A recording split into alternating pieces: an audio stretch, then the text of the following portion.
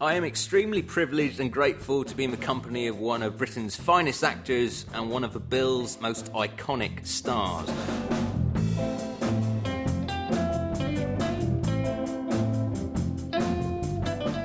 On the set, her fellow cast members called her Dame, the Bill fans worldwide call her Legend.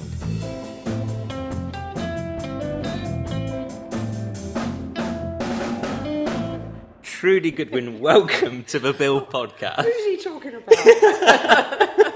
Well, I'm very pleased to be here. Thank you so much for doing this. I'm chuffed. It's a pleasure. It's always a pleasure to talk about the Bill. I could talk about it all day. So yeah. You're in the right company because you're talking. Yeah, you know much more about it than I do. It's quite an exciting time, isn't it? Because the Bills had what a comeback this year with the Drama Channel now. Yes, UK TV is showing it. It's on the Drama Channel, I think, but they're showing it again right from episode 1, and then going right the way through. If they show it once a week, apparently it won't be finished till 2043, by which time I may not be here. But I think they're going, I don't know, presumably they're going to show a couple a day. I don't know, because I think I did 1,000 and something episodes, and I think altogether they did about 2,000. But yeah, it's very exciting, and there seems to be a lot of interest about it coming back. The excitement on social media now, which is so nice that UK TV can tap into that, because that wasn't really around when you guys were making it. Not at all. So much has changed in the last 10 years with the internet. But honestly, there are so many fans really, really excited about seeing these episodes. But it must be nice for you, having done 24 years on the series, for fans of the newer era to discover those older episodes perhaps for the first time in some cases. I think it'll be very interesting, because I do wonder, I hate watching myself, but I have watched some of those old episodes, unlike the first 3 series, which we did in batches of 12. And they stand up quite well, but they are slow. They are really slow. And actually I quite like that, because you get drawn into the story. You don't feel like you're being madly rushed. But everything now is very, very fast. And I do wonder about the attention span of a much younger audience.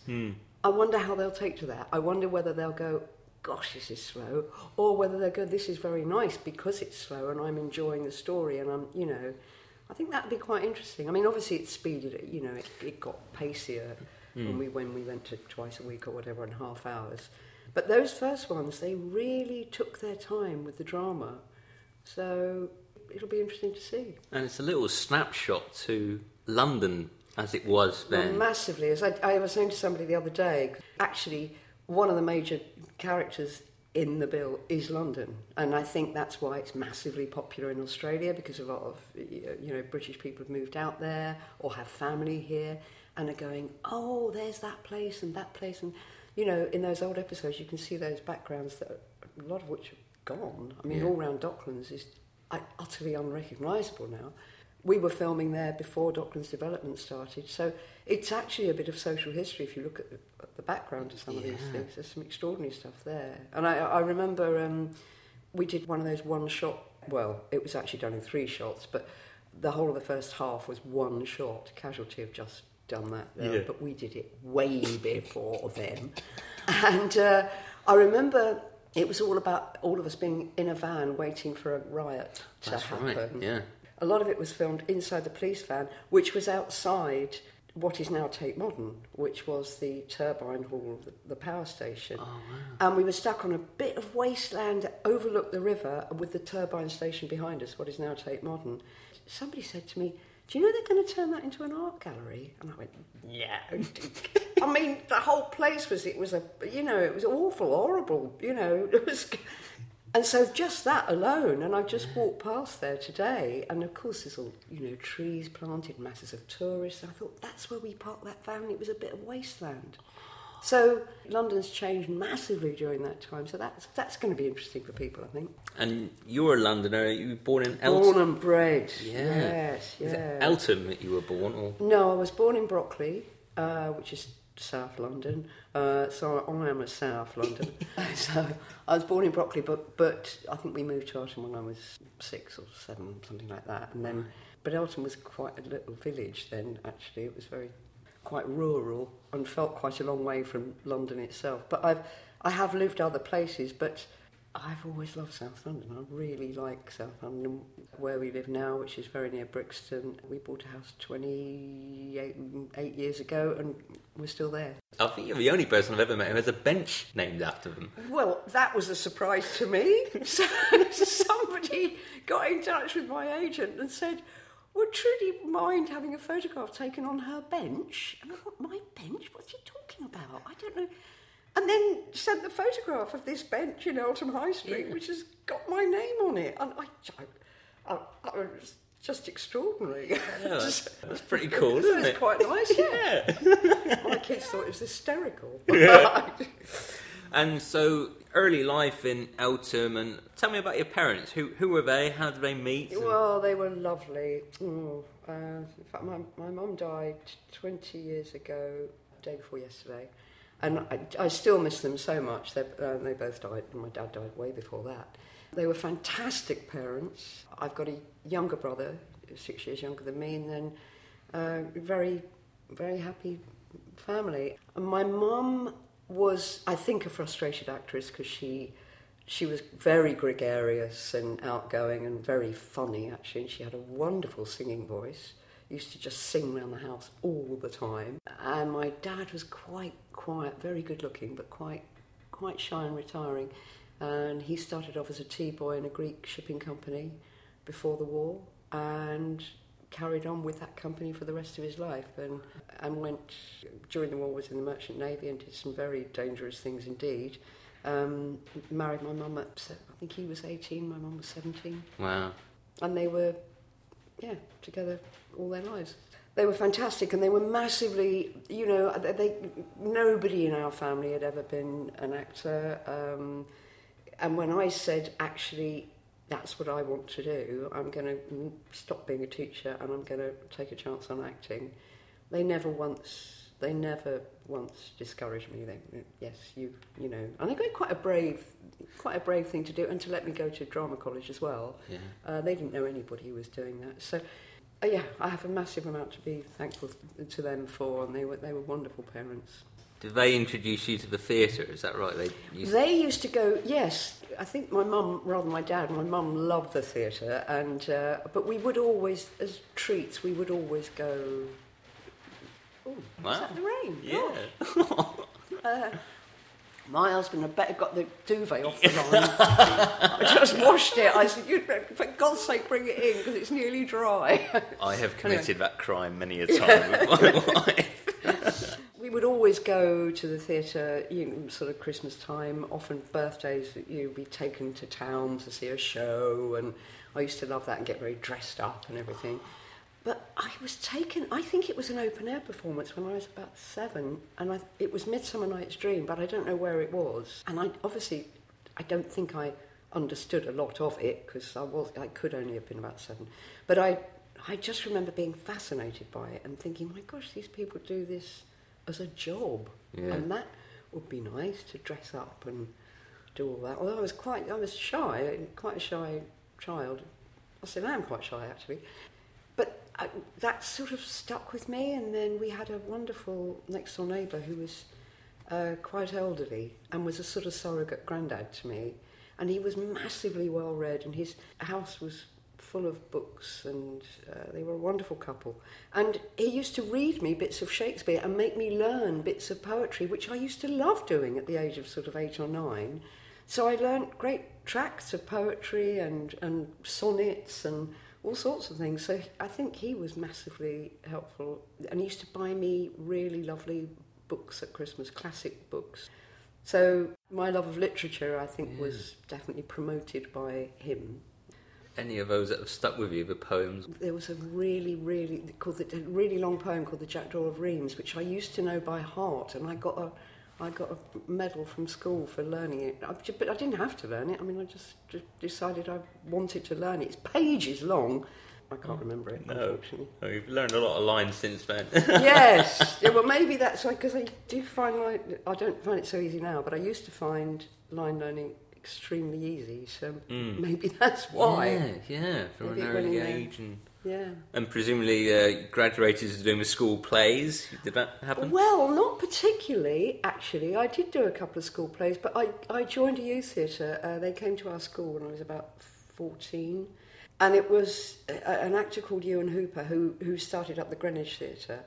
And he came into our school and said, look, I'm going to take this old musical and turn it into a theatre, this ruined musical. And I'm going to start a youth theatre to begin before we've even done the building. I'm going to get the youth theatre started. Would anybody like to join? And I think 2 of us put our hand up, a lot of people. And I don't know why I did, because I'd say I was quite shy. Mm. And I think I shot my hand up and thought, yes, I want to do that. Mm. I was completely smitten. I went to that first, drama session one evening in Woolwich, and I just thought, I love this. I absolutely love it. And so I used to go once, twice a week, and then we did plays, and I'd be there all weekend, and I'd be painting the sets and doing everything. I really loved it. So from that age, I was much more involved. I couldn't be involved in the school plays because I was much more involved in the plays at the youth theatre. And then we kind of helped to build the Greenwich Theatre, and now it's a beautiful, beautiful theatre. And then later on I worked there as an usherette, and I worked backstage, and I worked in the bar and all that. So I had quite a long connection with that theatre. And your higher education, you went down to my neck of the woods. You went down to Devon and... I thought I could detect a West Country accent there. Yeah. It's got mangled a bit. Yeah, I can hear it. Wait, so where are you from? Plymouth originally. Yeah. And then 5 years in Exeter. Oh, right. Where you went to uni. Yeah. So what was that? And you were studying drama? Well, I went to Dartington first, Dartington Hall, which was an arts college, actually. So when I left school, I went straight there because I knew a couple of people from the youth theatre had gone there and just said, it's the most amazing place, you must go. And I, with my friend Libby, who is still one of my oldest and best friends, we both went from the youth theatre. She was a bit older than me. And we both got in, which was amazing. And it's the most beautiful place near Totnes. No longer exists, unfortunately, or the college doesn't exist. And we went there and did drama, dance, music and art, but I majored in dance to begin with, but then I turned to drama. I changed because I just thought I'm never going to be that good a dancer. I'm never going to be quite good enough, whereas I thought I could possibly do drama, but I wasn't good enough at dance. And then to be on the safe side, I went and got my teaching qualification at Exeter. So that was... And I'm very glad I did, actually, because in fact I have done quite a lot of supply teaching when I've been out of work, and that definitely helped us get a mortgage. Yeah, Married to an actor, if you both said you were actors, nobody would give you a mortgage. But I could actually genuinely say I'm a teacher. I bet you're a good teacher.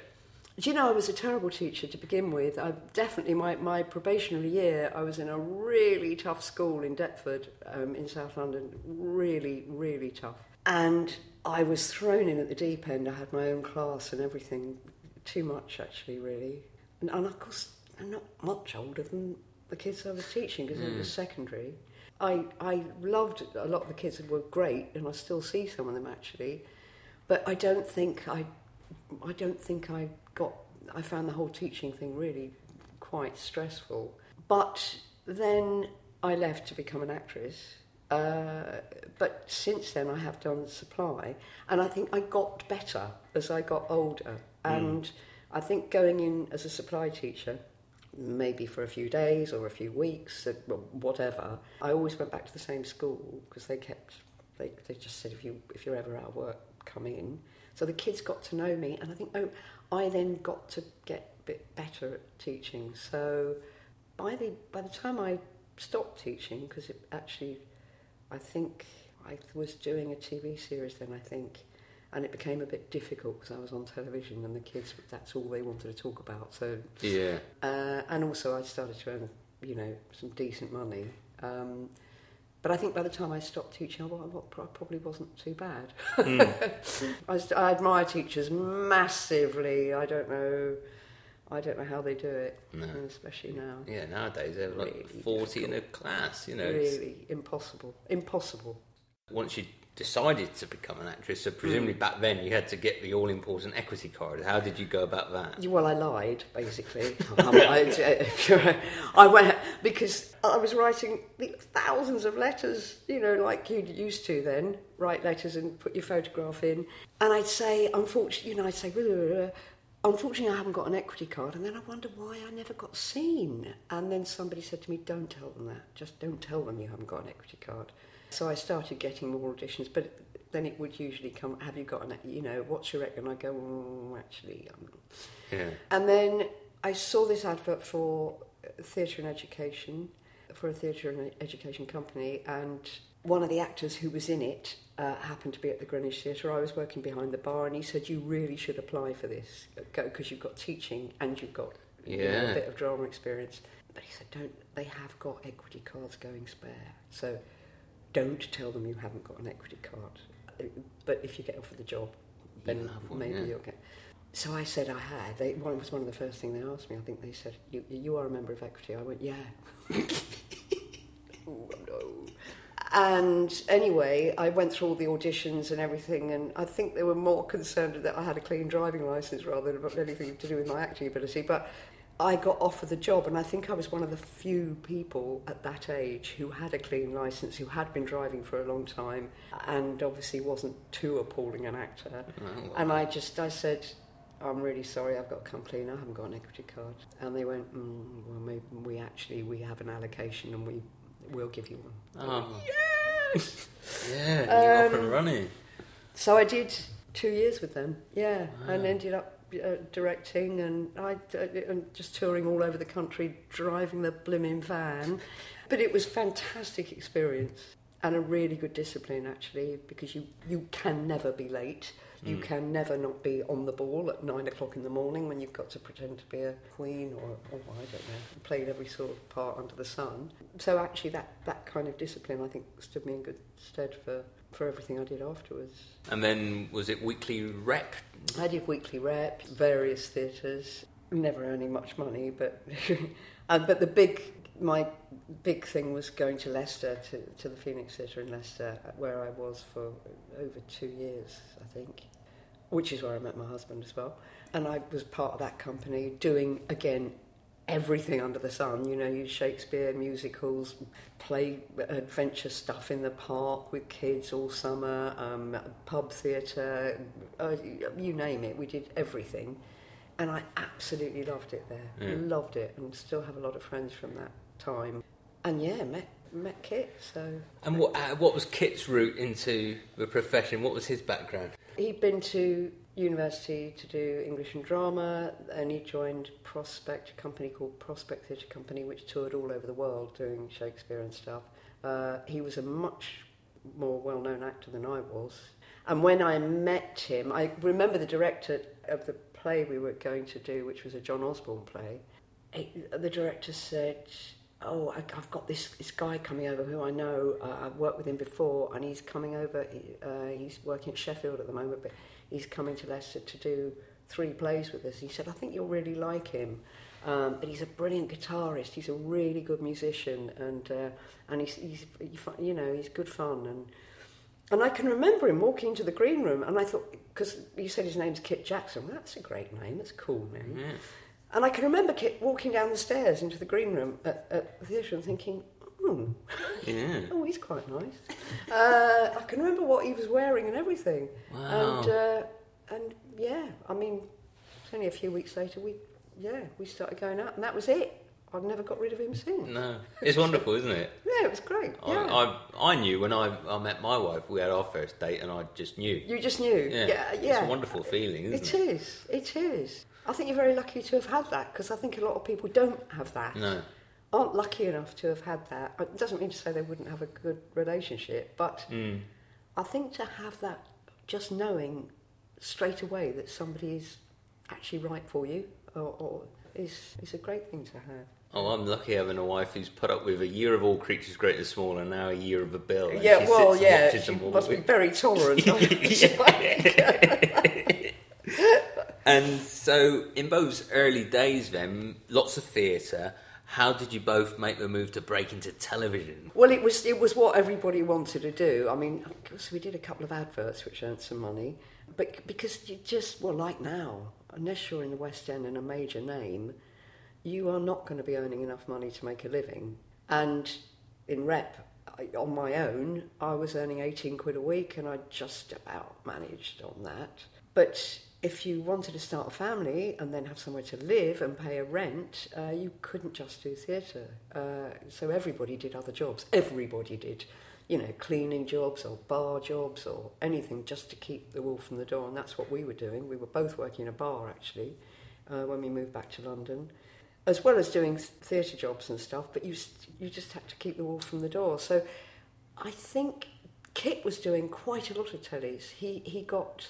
He started getting bit parts in all sorts of things. He was in loads of stuff. And that was definitely made a massive improvement to the income. And then I got sent up for, I'd done a couple of episodes of things. Gentle Touch was one of them. I can't remember what the other things were. And I got sent up for something called Fox. Which was quite a big break for me. Yeah, playing Derek O'Connor's girlfriend. Derek O'Connor, the lovely Derek O'Connor, yeah. And on the strength of that, we got married, because that was, I think I was working for something like 6 months across, a few episodes. And the money was really good compared to what I had been earning. We could afford to get married, basically. Although we only got married at the Young Vic, which is...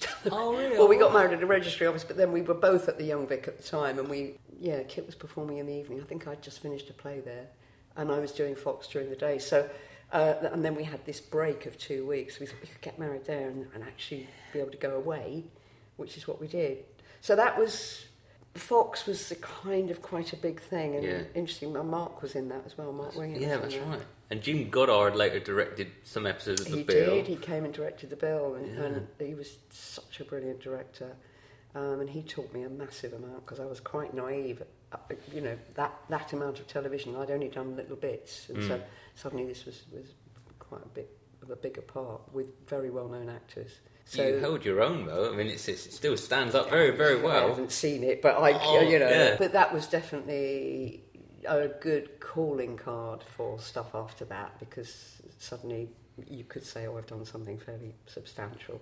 What do you think casting directors saw in you to play these quite strong women, often in positions where men have either been naughty or they've been on the wrong side of the law, and you're the sort of moral character in their lives who is tough but also very accommodating. In Fox, Derek O'Connor has still got another lady on the scene, and I don't know. I think it's very difficult actually for actors to say why they're cast in stuff, because I think you're always slightly surprised. You go, I don't see myself like that, but obviously you must be showing something that somebody recognises. I don't know whether many actors know why they've been cast in something. I know when I'm wrong for something. I do know that usually. I usually go, I'll be sent up for something, and I go, no, I'm definitely not right for that. I'm usually right, but whether I know whether I'm actually right for something is a different thing altogether. And when I went for The Bill, I so nearly didn't go. I love this story. How it's fate, isn't it? I just for the pilot, I was breastfeeding our first daughter, so I was between feeds. I had to get all the way to Teddington to drive there in the traffic, and it was hot. And I can remember saying to my agent, I really don't want to go, And then I left the baby with my mum because Kit was working, drove across town to Teddington, dashed in and went, I'm really sorry, I was late, I was hot. I said, I don't know anything like my spotlight photograph, because I hadn't had a new photograph done because I've been having a baby. And in the photograph, I looked completely different. And I said, this is a waste of time. I'm not, sorry, I'm not a policewoman. I'm definitely not a policewoman. This is where I got something very wrong, because I really didn't think I was right for it at all. Not at all. Seriously talked myself out of the job. And they said, we'll read it. And I read it and thought, this is quite a nice script. Ooh, this is a nice script, but couldn't wait to dash off and get the next feed in. You know. Yeah, yeah. Got back to my mum's and almost straight away the phone rang and they said, yeah, we want her. So I didn't get, my instinct wasn't right on that actually, because I really thought I was very wrong for it. I don't know what they saw. I have no idea. And was that Peter Crudine and that Michael was the lovely Chapman? Peter Crudine, yes. Right. Who I saw. I didn't see Michael Chapman then, who was the producer. I just saw Peter. And weirdly, Peter didn't know that I was married to Kit. And Peter, I think he'd just taken 2 days off because he was directing a Shakespeare in Ludlow with Kit. No way. So, you know, that we hadn't made the connection, Kit and I, at all, that this was the same. Because I just said, I'm going for a telly. I don't know, I can't remember the name of the director. Yeah. Anyway, I'm seeing him, you know. And Kit had just started working with Peter Crudine. So, actually, he employed both of us practically at the same time. And he became very important on the bill. He very much helped develop the bill style, and he was a massively important man, Peter, and absolutely brilliant director. Still, I think, one of the best directors I've ever worked with, and a wonderful man, absolutely wonderful man. What's your memories of Wooden Top, you know, actually in terms of making it? Well, I don't remember a huge amount about it, actually, because it was quite quick. But we had rehearsals, we had a proper read-through, which you don't get anymore, and Colin Blumenauer was in that. Right. Gary Olsen. Gary, bless him, who's died now. Yes, Gary Olsen. Peter Dean. Peter Dean did indeed do that, and then they don't think they thought he was quite right, and he was Eric took over from him in the first series. And you had as well playing Galloway, Robert Pugh. Robert Pugh, who's a bloody good actor, a great actor, but didn't want to. I think he was offered it, but he didn't want to do a series. He didn't want to. He had a lot of other things going on work-wise, and didn't want to get kind of typecast, I think. So we got John Salthouse, who was wonderful as Galloway.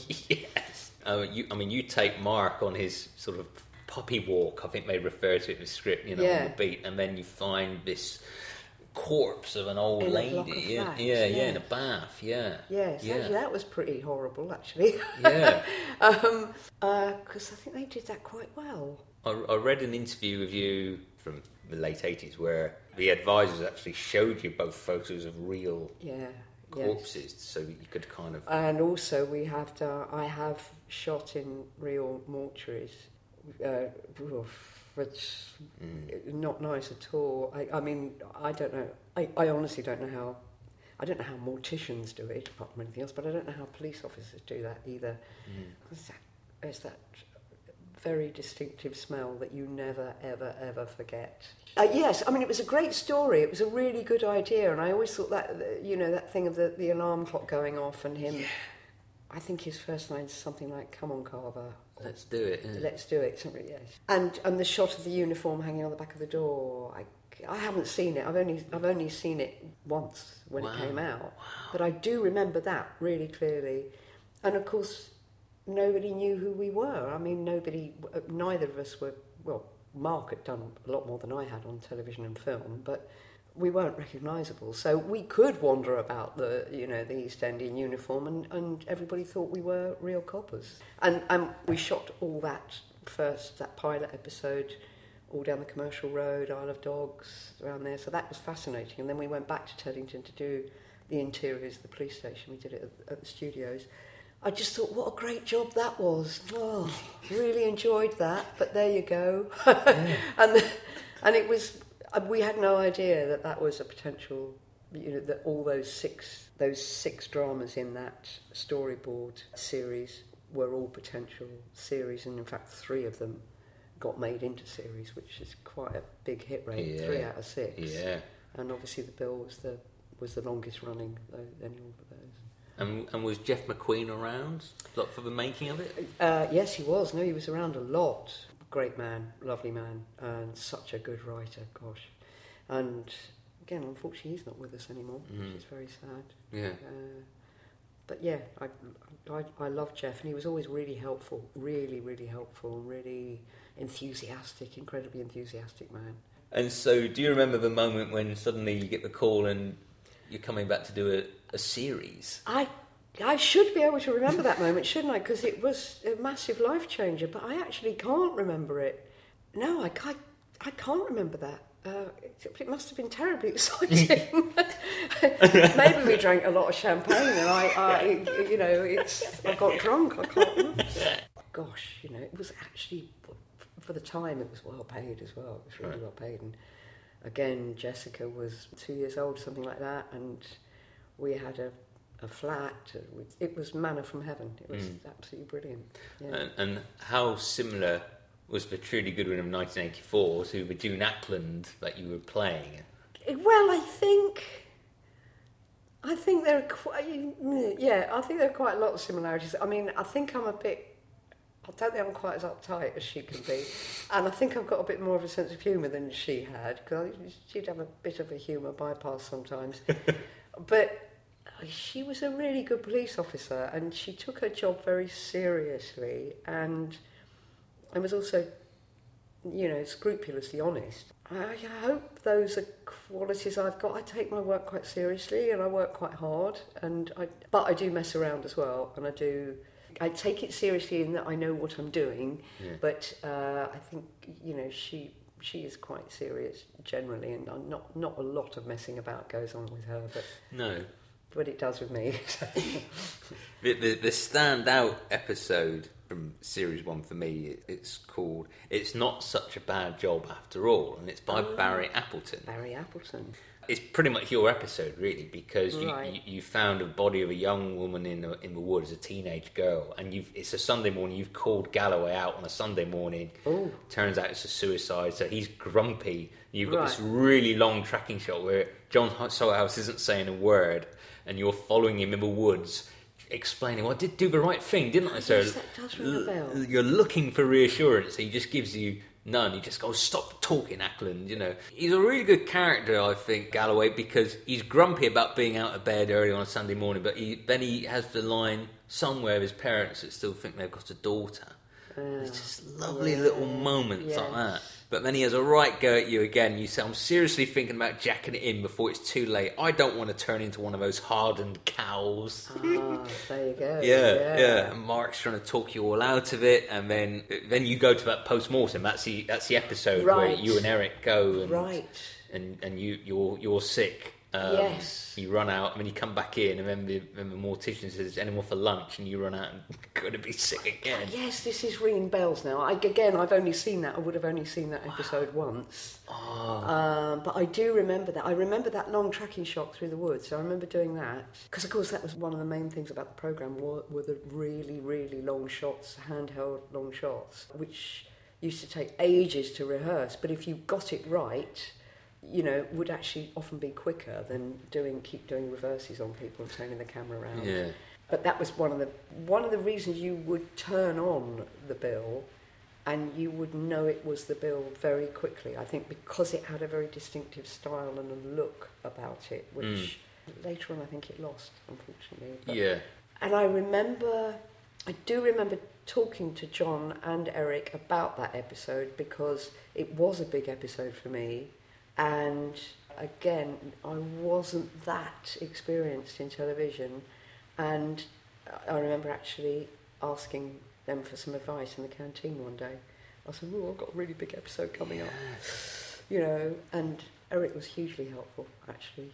You have a great scene with him in the car where you're outside really wishing you hadn't gone, and he calls you a milk monitor for volunteering. Yes, I remember. I can hear him saying that. Yeah. And you say, well, what kind of a person am I going to be in 10 years' time? I'm missing out, Sarge, and he says, right, I don't want to hear any more about this handing your papers in. And he's such a great actor, isn't he, Eric? I mean, he really goes for it. Absolutely. I love that actors that just go for it, and he's one of them. Very strong. Yeah, always very strong, he's very experienced. He's, a great friend, and still is a great friend, actually. And he's no different now. I mean, he's no different. But again, and there's a man who took his job very seriously, but was great fun as well. Right. So we did used to mess around an awful lot. And he was so rude to me. He still is so rude to me. In what way? I can't remember what he used to call me. Doris. He used to call me Doris quite a lot. That, oh God, I really had forgotten that episode, and lovely Barry Appleton who wrote it. Yeah. He wrote quite a few of he your... did. He wrote a lot for me, actually. Yeah. But there you go. That's interesting that, I don't want to become a hard-bitten, but I don't want to stay in this for very long. And yes, truth is reflecting fiction. Because I certainly never thought I was going to stay in this series for as long as I did. It never crossed my mind. No. For a couple of years. Oh, that would be nice. Yeah. 20. I can't believe I was in it that long. I really can't. It doesn't seem like the time went very, very, very quickly indeed. I think because we were enjoying ourselves. Because I can't imagine, like, you worked with Mark Wingett for like nearly a quarter of a century, And I haven't known anyone quarter of a century, in my family, but not like colleagues, No. And you must start to know each other inside out, really. I mean, yes, because we met up a couple of weeks ago for lunch. We just had lunch together up in town. And it's like, I hadn't seen him actually for quite a long time because he's been busy, I've been busy. But, we text every now and again and all that. But we hadn't seen each other probably for a few months. But the second you sit down, it's just like no time has passed at all. And obviously, our kids have all grown up at the same kind of time because Mark didn't have Jamila when he first started the bill. I had Jessica, but I didn't have Eleanor then. I used to bring Eleanor in when she was a baby. I'd bring Jessica in, when she was 5 or 6. And as people had children, the children would come in. We used to have family days. So we've all kind of families grown up together and the children kind of know each other. And it was a very, very family-friendly place, actually, when it first started. It became less so. Health and safety and insurance kicked in and it became very difficult to bring kids in. So that sort of stopped. But in the early days, it was great. Everybody used to bring their kids in. So we do all know each other very well. We've all been through some very difficult times, when all sorts of things have been happening to actors, and there's always been somebody there, a shoulder to cry on or somebody to talk to, which is what I missed probably most of all when I left, actually. It is what I missed most of all. I didn't actually miss the work by then, but I really did miss the people. And the fact that if anything was bothering you, or anything awful had happened, I remember my dad died, and then when my mum died, people were massively supportive. And you could just walk into the building and you knew there would always be somebody to talk to, and it wouldn't necessarily always be the same person, but you go, do you know what, I think I'm going to go into costume and sit and talk to one of them. Or, I'll have a word with the person in stage management that I get on with really well. It wasn't always actors, and I think everybody found that there was always a ready ear, somebody you trusted, and I think because you had to work so hard such long hours together that you do gel as a company. So it wasn't just gelling as actors, it was gelling as with everybody, stage management, crew, sound, cameras, everybody. Very close-knit group. Do you remember an episode called The Chief Super's Party? Yes, I do. Poor old June's being saintly June, I suppose, and being a person being well-behaved and looking after everyone else while they're all getting gradually more merry. What I remember about it is the fact that we were halfway through shooting it, and I think Peter Grosjean directed it. Yeah. We were halfway through shooting it, and there was an ITV strike. Literally, we'd set up the whole of the Chief Super's Party, and there was food and loads of background artists and all of that. And they pulled the plug. They went, no, on strike. And that strike lasted an awfully long time, weeks and weeks and weeks. And we couldn't shoot, so we had to cut down, we had to finish filming. Obviously, they kept massive continuity photographs and everything, but I think there's a point where actually I go under to get a drink or something, and I come up again 6 months later.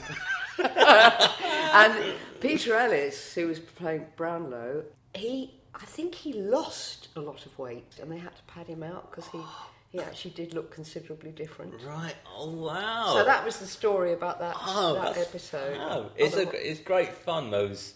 I mean, there's a similar one when you take everyone, a big group of you, out of Sun Hill, and then in the following year you've got Overnight Stay, which is when you're all in the hotel and June gets drunk. Is that where I end up in a jacuzzi or something? Yeah, in a sauna, yeah. With Tony Flattery.